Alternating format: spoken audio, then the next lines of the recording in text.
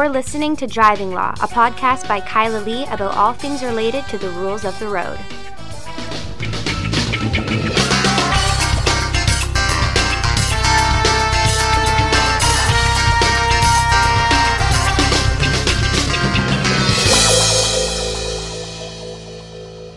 Hello, and welcome to another episode of Driving Law with Kyla Lee.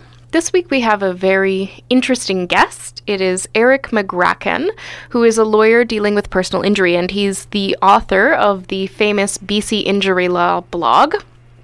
And Eric is joining us on the podcast to talk about the new regulations that define what is a minor injury and the caps for ICBC claims. So, Eric, thank you so much for joining me on the Driving Law podcast. I'm really excited that you agreed to come on. You wrote a blog recently about the definition of minor injury, and it's been shared very widely, as many of your blogs are. And I thought maybe you could give some explanation to our listeners about what your thoughts are on this. Sure. So I could probably just ramble on for quite a while with that kind of an open-ended question, but I'll start with this, Kyla. And first, thanks for having me on. I do appreciate you giving me access to your podcast. The term minor injury, first and foremost, what everybody needs to know is it's a misleading term. It's basically a political term that the government used to make the public okay with having your rights stripped. So what the BC government has done is they've targeted a whole host of injuries, limiting the right to compensation for people that sustain those injuries by other people's negligent driving.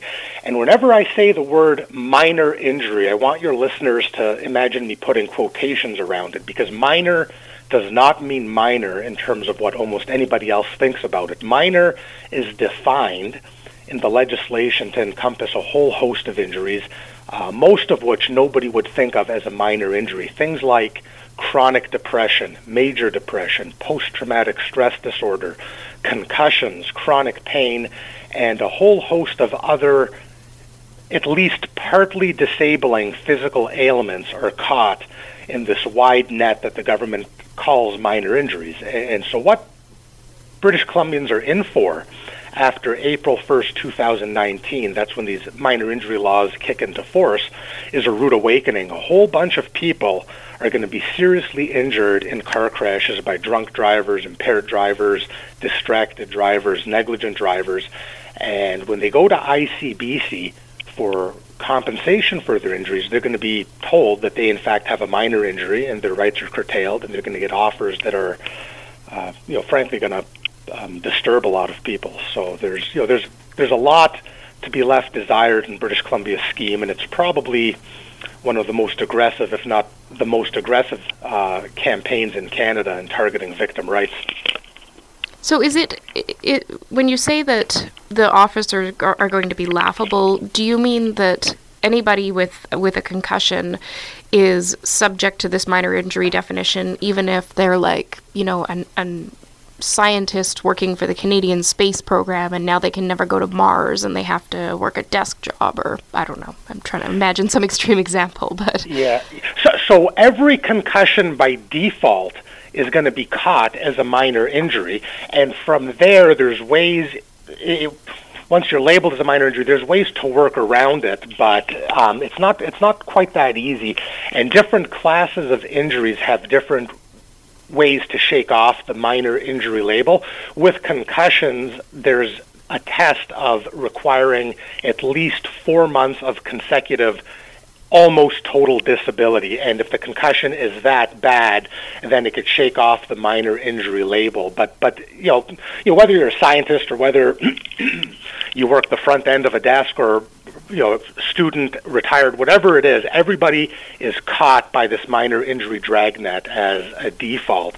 And so to take concussion, for example, say you're knocked out cold in a car crash, you have a brain injury, you're concussed for weeks you can't work or for weeks you can't return to school, but as the months drag on, you improve somewhat and you're able to get back to work. But from there, you have lingering consequences, maybe photophobia, maybe noise makes you sensitive, maybe your concentration isn't what it used to be, maybe your energy isn't what it used to be, maybe you have chronic headaches. It doesn't matter. It's still a minor injury, even if you have long-lasting, even permanent consequences, so long as the disability doesn't last beyond a certain period of time. So like I say, there's going to be a rude awakening because a lot of permanent injuries are in fact classified as minor injuries under this new regime that the BC government's put upon us.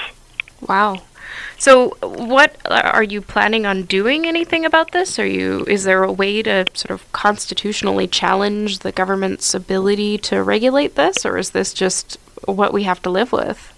So we saw this coming for a long time. It was probably half a year or a year ago that the government came out with a pretty aggressive marketing campaign indicating they're going to bring changes to the ICBC landscape. But despite having the broad strokes out there for a while, things haven't come together until last week. It was last week that the regulations came out, both under the Insurance Vehicle Act and the legislation creating the civil tribunal. It's sort of a 1-2 punch as well. Not only did the government strip people's rights for non-pecuniary damages when you have a so-called minor injury, but they've also limited people's access to the judiciary. So if ICBC says you have a minor injury, even if you have a major injury, and I don't mean the definition of minor being somewhat absurd. I mean, if under the legislation you have a real injury, a substantial injury, something that's not minor, but the government or ICBC in the tort claim says it's a minor injury, just the mere allegation takes away your right to be in court, and then you're forced to go through a civil tribunal, and there's a couple of hurdles you have to clear in order to get a permission slip to go to the BC Supreme Court. That seems absurd. The idea that one party can control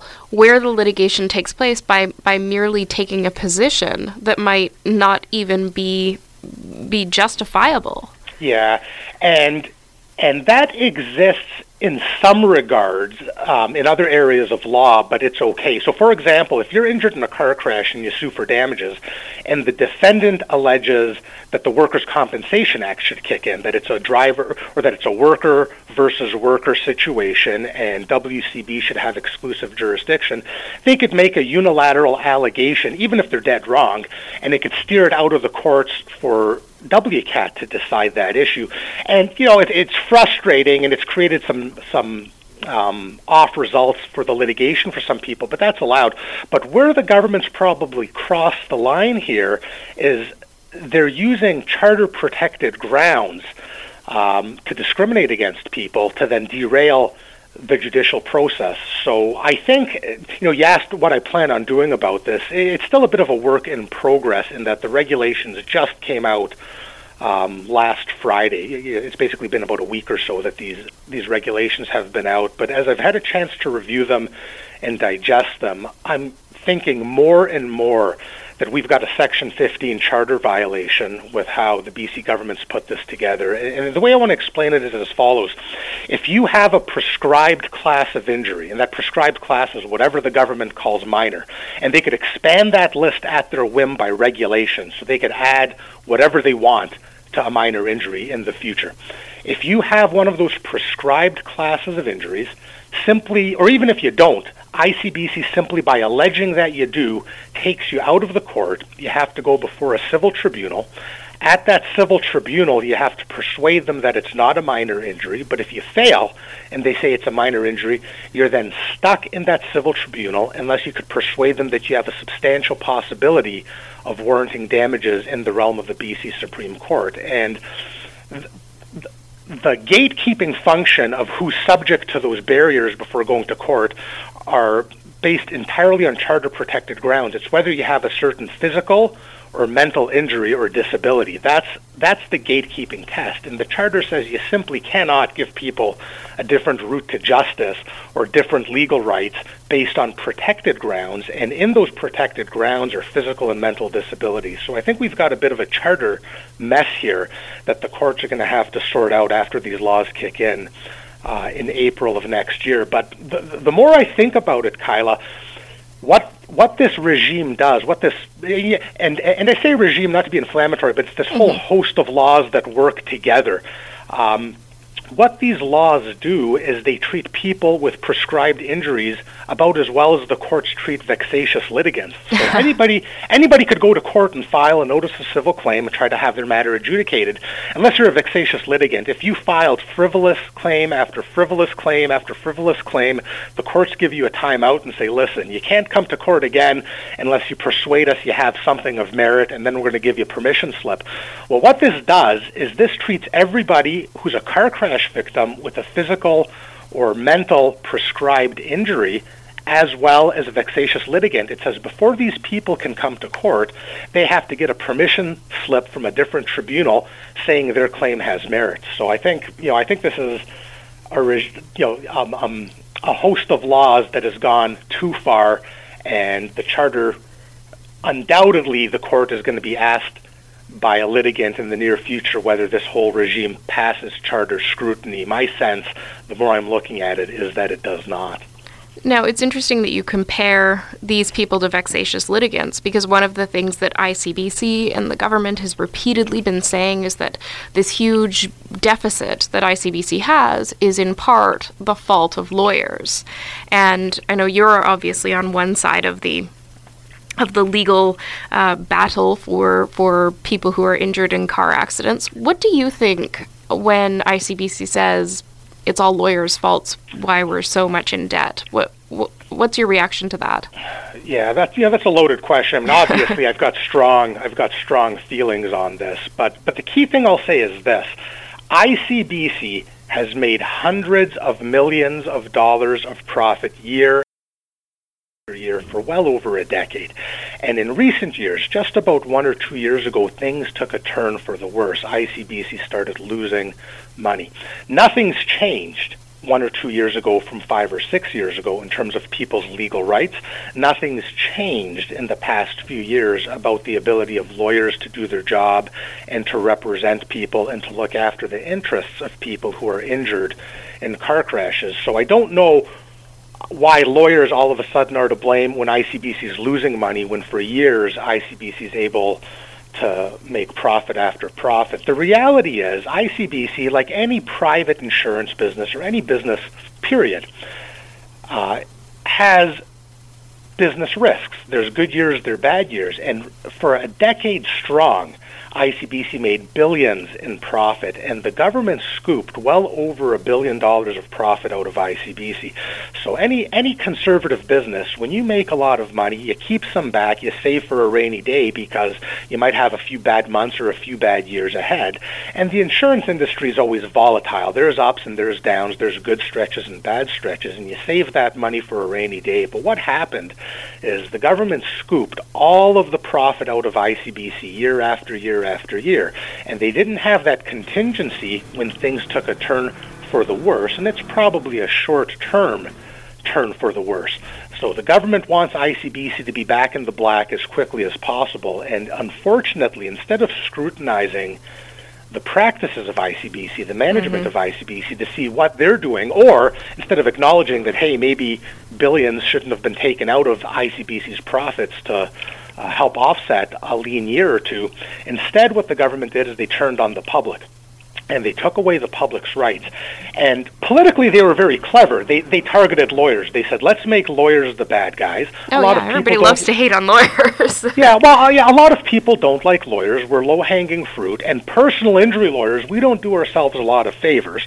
So we're maybe the lowest-hanging fruit in terms of being the butt of lawyer jokes or being on the receiving end of negative opinions of lawyers. The term ambulance chaser is referring specifically to your area of practice. You got it. I'm a proud ambulance chaser, Kyla. I've been doing this for 15 years. Good for you. And so what they did is they said, let's make the lawyers the bad guys. But here's really what people should understand. They didn't do a single thing that targets lawyers' rights. So I still have a law license. I still could be a, quote, ambulance chaser. I could still represent people after these laws take into effect. My rights haven't been stripped. other than me as a British Columbian, every British Columbian's rights have been stripped. But instead of saying that, you can't sell that to the public. It'd be political suicide. So instead, they basically said, hey, let's blame the lawyers. We're trying to reform all of this. They're bad guys. They've cost all of us money. Your premiums are going up because of the lawyers. And the lawyers were gun-shy to even tackle that message, which is a little bit disappointing. I guess we're great advocates except for ourselves. But the reality is, other than being the straw man in this entire political saga, lawyers weren't targeted. The public's rights were targeted in a fairly heavy-handed fashion as well. Now, the reality is, when you strip away the public's rights, the lawyers that represent those people on a contingency basis make less money, so indirectly lawyers are targeted. But they didn't make one single legal reform that impacts a personal injury lawyer's ability to practice law. They implemented reforms that target British Columbians injured by drunk drivers, impaired drivers, distracted drivers, negligent drivers. That's it. And you could be a pedestrian, you could be a cyclist, you could be retired, you could be a child, you could be a worker, you could be a driver, you could be anything. When a bad driver smashes into you, your rights were taken away so that bad driver could pay more affordable rates on insurance. That's actually the trade-off that the government came. But again, it's been messaged differently. It's been messaged by saying there's a lot of frivolous claims out there. We're only going to target minor claims. Lawyers have created a whole host of problems. That's what's been sold to the public. Well, I think ICBC also hasn't taken any responsibility for the instructions they've given their lawyers, because they employ just as many lawyers, if not more, than the plaintiffs do, and they take absolutely untenable and ridiculous positions often in litigation, arguing that stop signs that existed didn't exist, or that there wasn't an intersection where an intersection everybody knows is. I think that nobody has pointed the finger at ICBC for increasing the litigation costs by taking those positions in trials that don't need to be taken.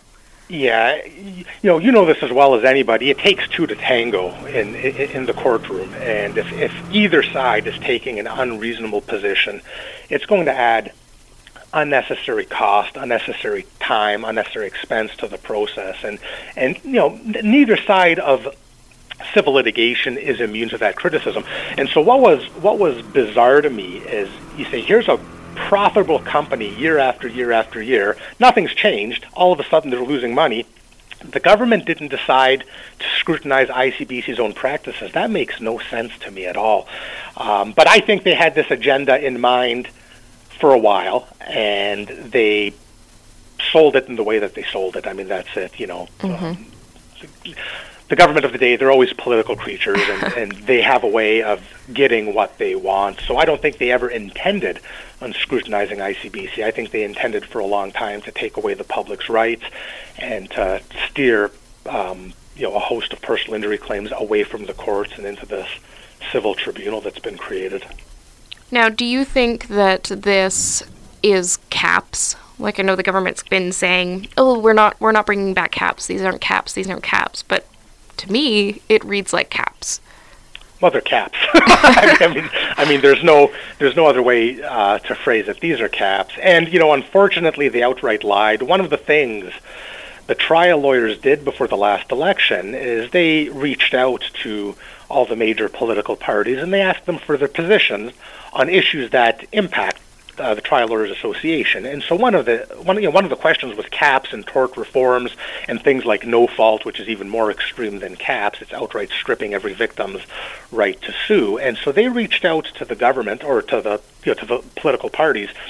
And in writing, the NDP came back and they said, no, we don't support caps, we don't support no fault, we don't support any form of stripping people's rights, and then they went around and did exactly that. So it's unfortunate that they weren't candid or honest in their written answer to the trial lawyers. And again, my sense is because early on in their stint in power, they went ahead and they did this. So I suspect they planned on doing this for a long time, and they politically messaged it in a way that was sellable to the public. But so I think you don't believe the line that they keep saying that when they got into power they realized that things were way worse than the previous government had made it out to be.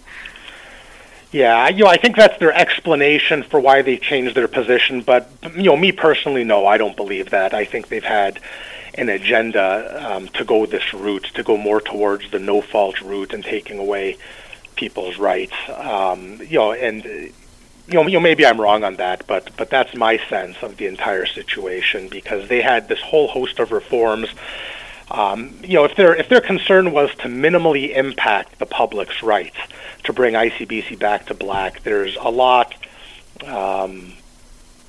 They could have taken a far less aggressive tack than what they've done.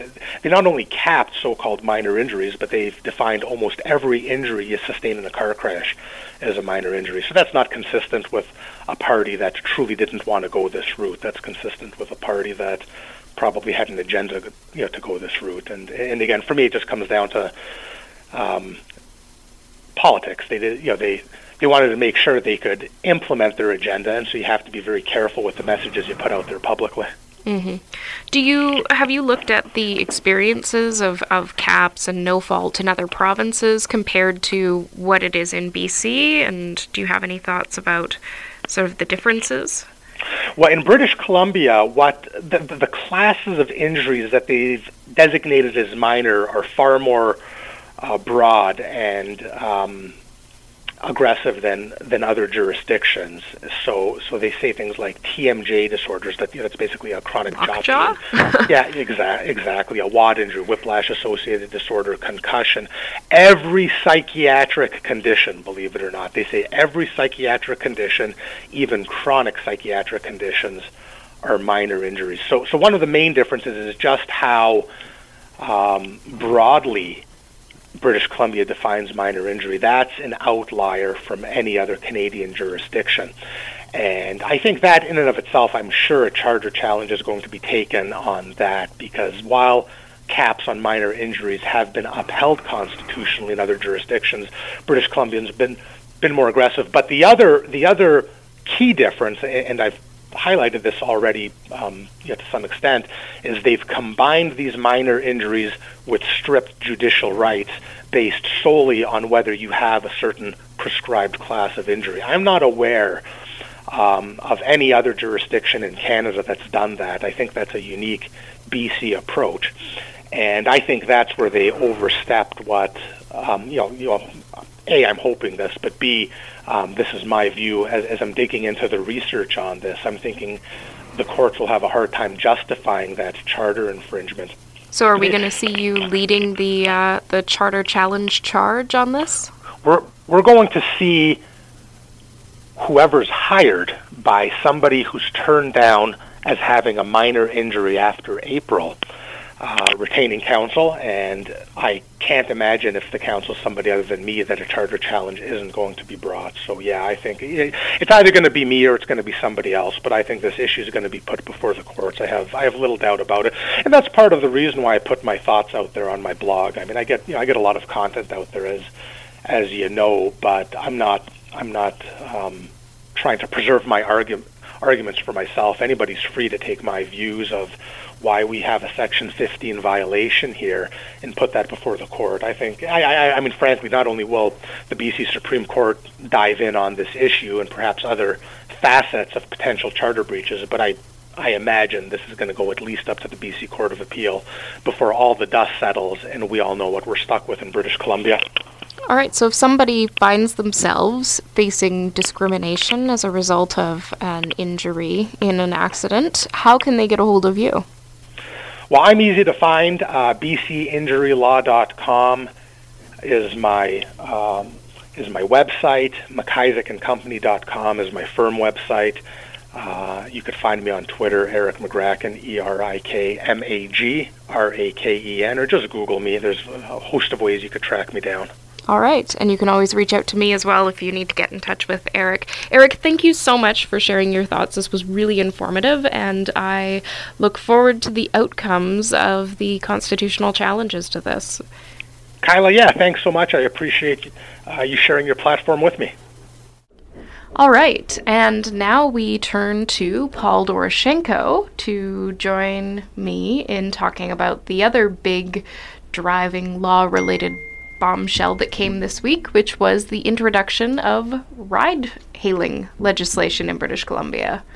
Bombshell. I think you could call it a bombshell, because I didn't expect them to do that now. I mean, they kind of had put the kibosh on it. They'd put it either on the back burner. I guess you could say it was on the back burner, but I thought that they were just opposed to it. Maybe it was pressure from taxi companies or something kept it from happening. I don't think they were opposed to it. They campaigned on the platform of bringing it in. Did they? I don't remember that. Yeah, but then they just never did it. Yeah. I got a laugh today out of Andrew Wilkinson's tweet about the ride-hailing legislation, which we're going to delve into in a moment. But I got a laugh out of it because he tweeted about how this is just more delay in bringing ride sharing to British Columbia, and how this government never actually wanted ride hailing all along, but his government did literally nothing. Absolutely nothing. They did nothing. Yeah. So I tweeted at him, invited him on the podcast to talk about the legislation his government tabled to introduce ride-hailing in BC, but unfortunately he hasn't taken me up on that invite. Well, they didn't introduce any legislation. They didn't do anything. But it's sort of fascinating that no government did in the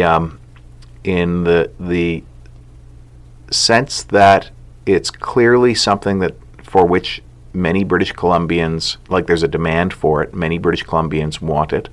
There's this ongoing complaint about never being able to get a taxi, particularly at certain hours of the day, and sort of an unfulfilled demand out there for these services. And all of the people in British Columbia, having used rideshare in other locations, it's amazing how slow the two different governments have been to provide this. But at least the NDP is sort of setting it up so before the next election, if they manage to survive that long, they're going to be able to say that they're the ones who brought it to BC. Mm-hmm. But is it going to come to BC? Because one of the high-ups at Uber have come out and said, we can't operate under the legislation as it's currently drafted. Well, that's fine. Maybe Lyft can. Maybe Lyft will have the advantage in British Columbia over Uber. I keep thinking about another app. Maybe it was. You just don't want to say another app. Yeah.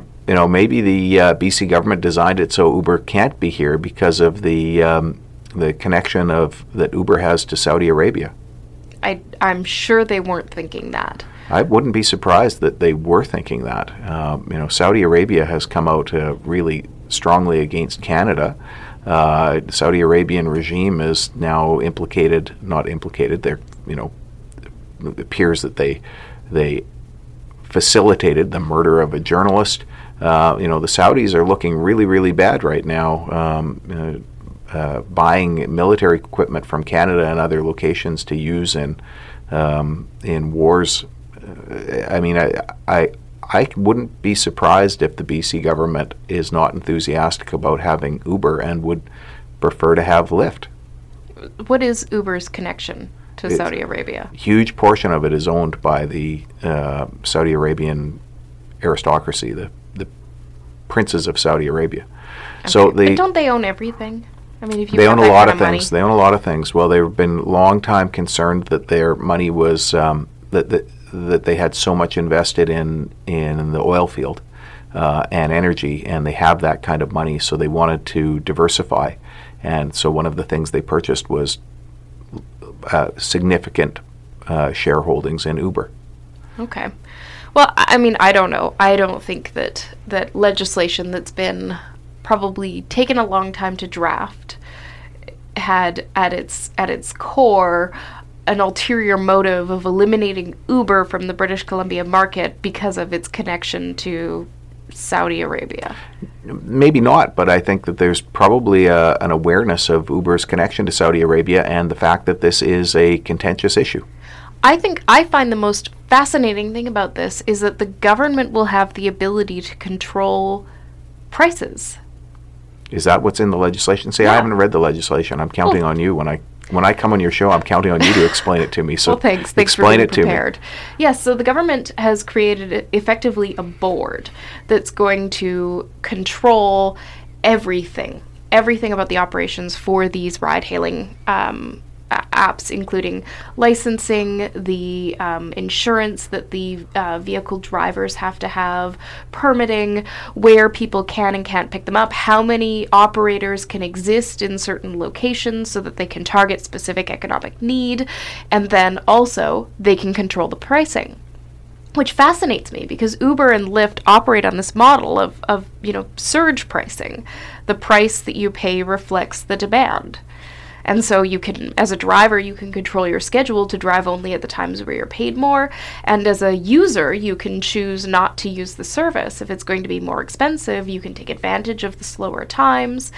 And the BC government's going to eliminate all of those things about ride-hailing for this province. So their intention is to make it like fixed prices for... I don't know if it's going to be fixed or whether they can control like the minimum and the maximum rates.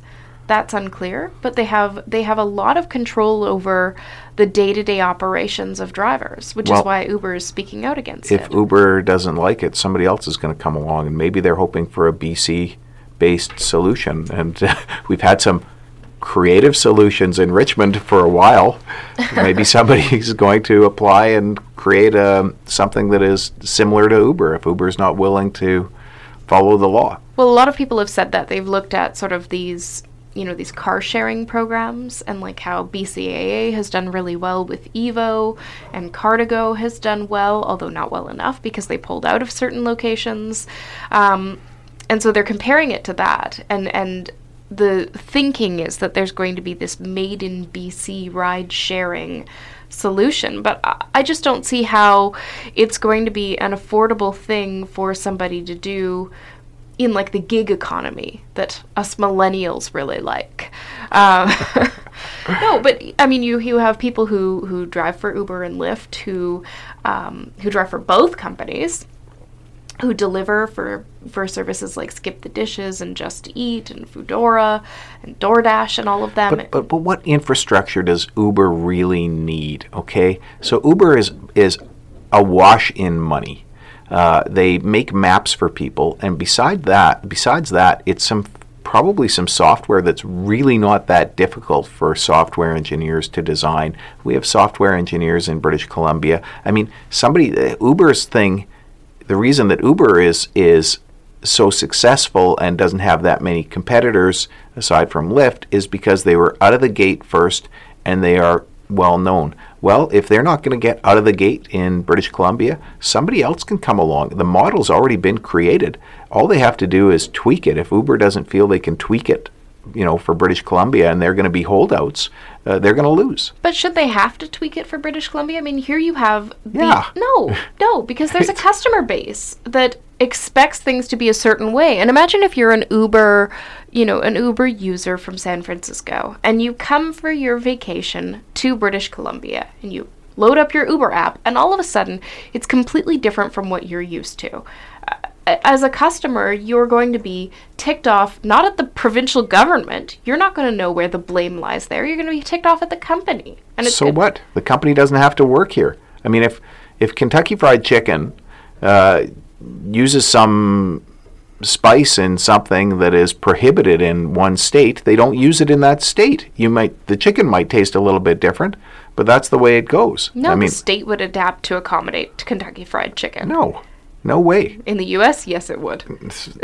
Look, you go to California and look at the regulations for a lot of the fire code regulations for North America have been adopted because California set higher limits, and those companies continued to want to work in California, so they adopted all of those California requirements for chemicals in furniture and in foam and things like that. And California is the one that forced the change on many things like that. So if British Columbia comes along, Uber, they will either adapt to meet the model or somebody else will do it. See, I see this as them just creating a different class of taxi. Another unaffordable, unavailable, difficult to use system that's going to fail British Columbians. Well, now here's the problem with commentators, and it's even, on a podcast. Well, no, look, I mean, think of how many times that we are called upon by the media to give an opinion about something. And proposed legislation. Okay, so everybody proposed something that's going to happen. Everybody was freaked out about cannabis impaired drivers, and that was heavy duty news for a long time, and it was something that was coming up. And in the end, it's been a non-story after legalization so far, and that may change. So now we're talking about proposed legislation and how it's going to play out, and how corporations are going to adapt to it. And I don't know what the future holds. I just think that there is room for other players to come along and be innovative. And maybe Uber will be forced to be innovative, and maybe the government will make some compromises down the road. But it's the government is entitled to pass the legislation that it sees fit. It's got if they've got enough votes in the legislature to do it, they do it. Okay, well then let me ask you this. So this ride-hailing board that they're creating with this legislation is all... Oh, you're rolling your eyes. Why are you rolling your eyes? Another board. Another board. Well, of course, everything is done by tribunals these days, Paul. But the board is all people who are appointed by the NDP. Yeah, I know. Well, boards and tribunals, and they are all appointed. It's hard to find... that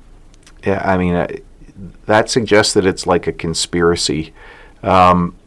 It's very hard to conspire. I don't know what they'd be conspiring to do in any event, but I'm assuming that it's with all other regulatory boards, I start with the assumption that they're trying to do a good job.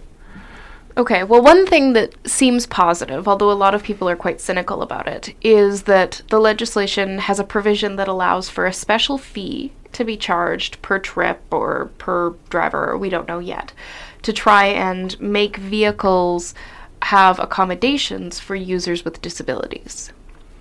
That's going to be hard for them. That is going to be a hard thing to facilitate. Interesting that the government would go that direction, and I understand why they would, but that's going to be a hard thing for Uber or Lyft or anybody to facilitate, because you're talking about drivers basically trying to get a car that is the cheapest, most reliable car that's going to be reasonably clean. I think of how many Ubers I've ridden in that are Toyota Priuses or Hyundai Accents or something like that.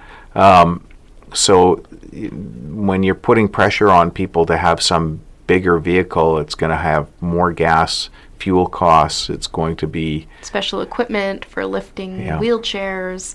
And then you're roping the company, you're roping Uber or Lyft or whoever into collecting this from their users and then remitting it to the government, who then distributes it to the drivers, or is it distributed by the company to the drivers, or does it go back to government generally? Details, Kyla. I'm sure they've got a year at least to work it out before even ICBC's... Or more, because they said, in all of their announcements, it was like, oh, this is going to come by 2019, and now when they were pressured on it, their answers were, well, maybe 2019, maybe 2020, maybe later. Well, the legislation will probably be passed this session, so in the next 3 weeks probably. After that, it's up to everybody to facilitate it. Everything that they promise that's a significant change, any government, it always ends up taking longer. Cannabis legalization went, 4 months, 5 months longer than they had planned, and that was already years into the mandate to do it. So yes, this could take some time. Uber Uber in other locations just set up basically unregulated and probably illegally, and with insurance companies not knowing that these people were driving people around, and that's sort of how they got started in other locations. And then later on, there was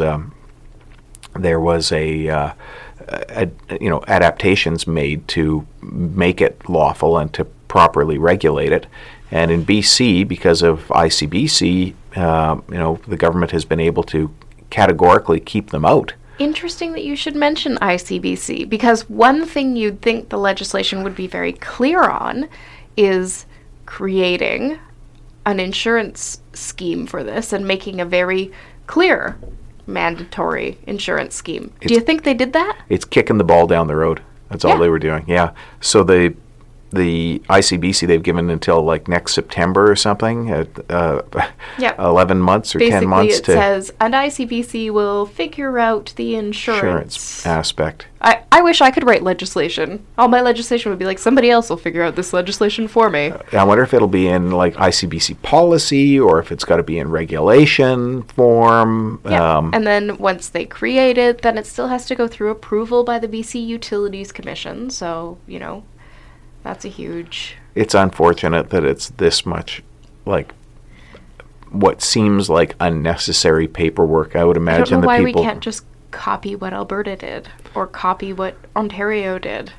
Well, they both have private insurance schemes. Sure, but, you can tweak... Then just copy everything except the insurance side of what they did, and then just write the insurance legislation. And then it's easy. Well, I would think that they should be able to copy 90% of it, and some of these other things where they want to collect to make sure that people with disabilities are properly served, they could tweak that after the fact, after they've determined if there is a problem, what the problem is, and fix it. So after all of this cannabis legislation was proposed and introduced, and they claimed they needed years to be able to get it right, then they came out and said, we know this is not right and we're going to have to fix it here and there as things play out. Well, this is one of those circumstances where it's been delayed to get it right. They still are far from probably getting it right, and they're going to have to change it and change it and change it. And the delay has been, it looks like, people sitting on their hands or doing the standard thing, which is people sitting there puzzled, trying to figure out what to do, and then they don't do anything. I would just repealed all the cannabis-related provisions of the CDSA, and away you go. Have at her, free market. Yeah, no, it's very libertarian of you. Yes, well. I probably, aside from producing and selling, which I think still has to be regulated, I think a lot of the rest of it should be just full-on free market. Sure, believe that, production and selling regulations to the provinces, and have at her, free market. Yeah. But that's me.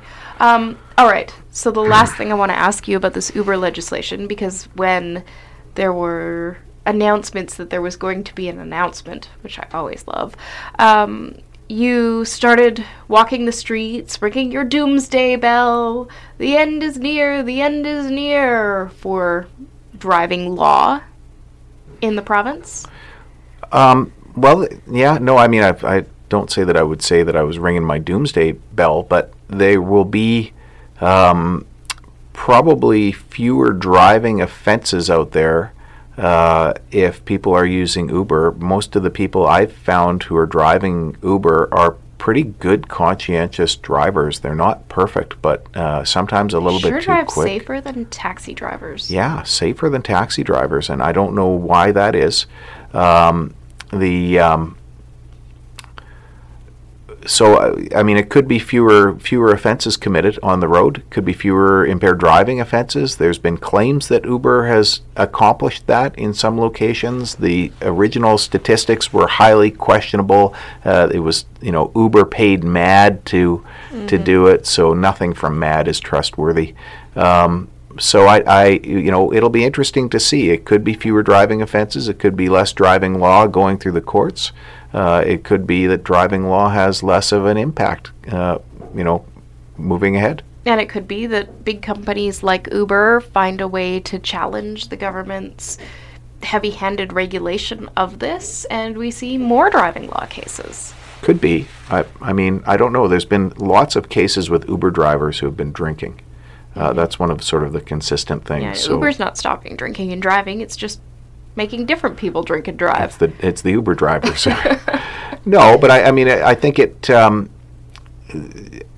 say for every 10 impaired drivers on the road, you might take one impaired driver off the road if there's quick, easily accessible transport. I don't know. Probably not the people who are at like 220, because that's when the really bad decisions are made. Yeah, that's when you're not thinking about Uber. You're like, I can drive. But the people who've had 2-3 drinks and might be, below 110 or below 70 or something like that might make that decision to not drive. But we're not seeing those aren't the people who cause accidents generally. We're not seeing huge reductions in the rates of impaired driving in Ontario or Alberta. I don't know if Saskatchewan and Manitoba and all the other provinces and territories have Uber, but Ontario and Alberta have used it, so I know it's there.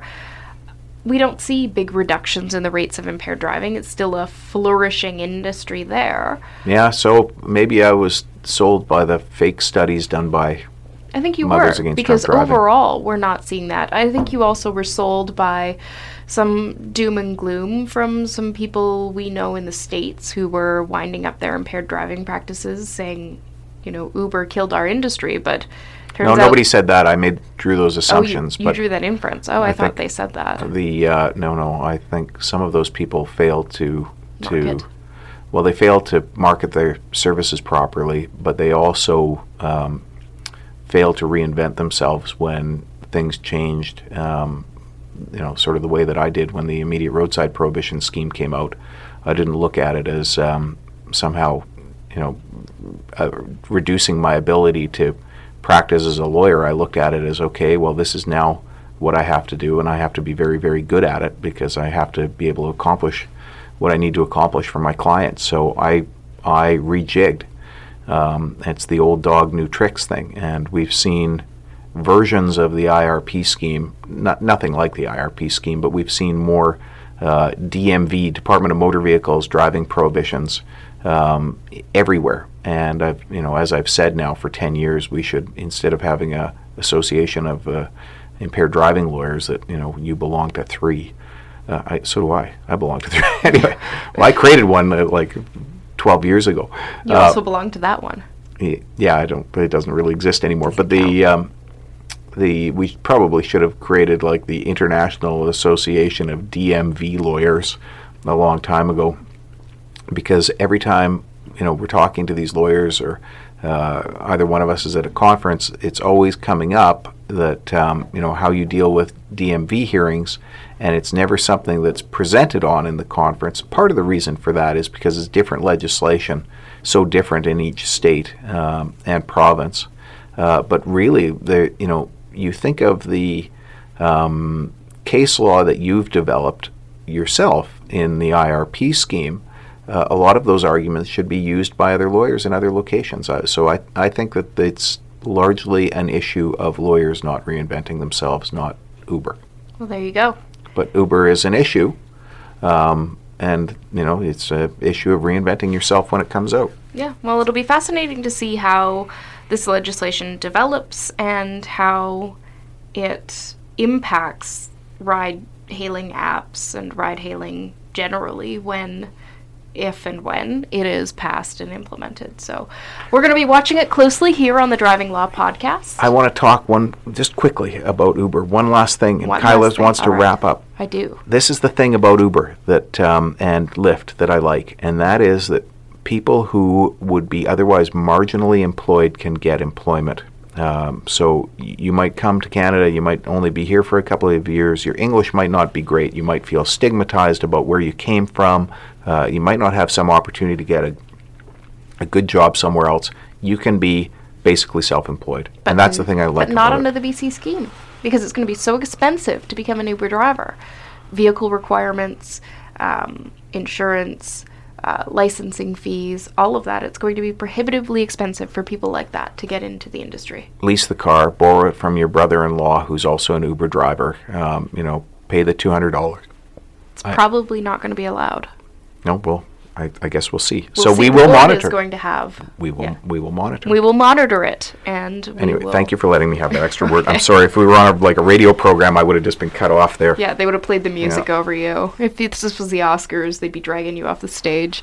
All right. Well, if you want to get in touch with us and share your thoughts about Uber, or you want to share any thoughts or comments for me to pass on to Eric McGracken about ICBC caps and insurance, injury definitions and minor injuries, give us a call at 604-685-8889 or find us online at vancouvercriminallaw.com and tune in next week for another exciting episode of Driving Law.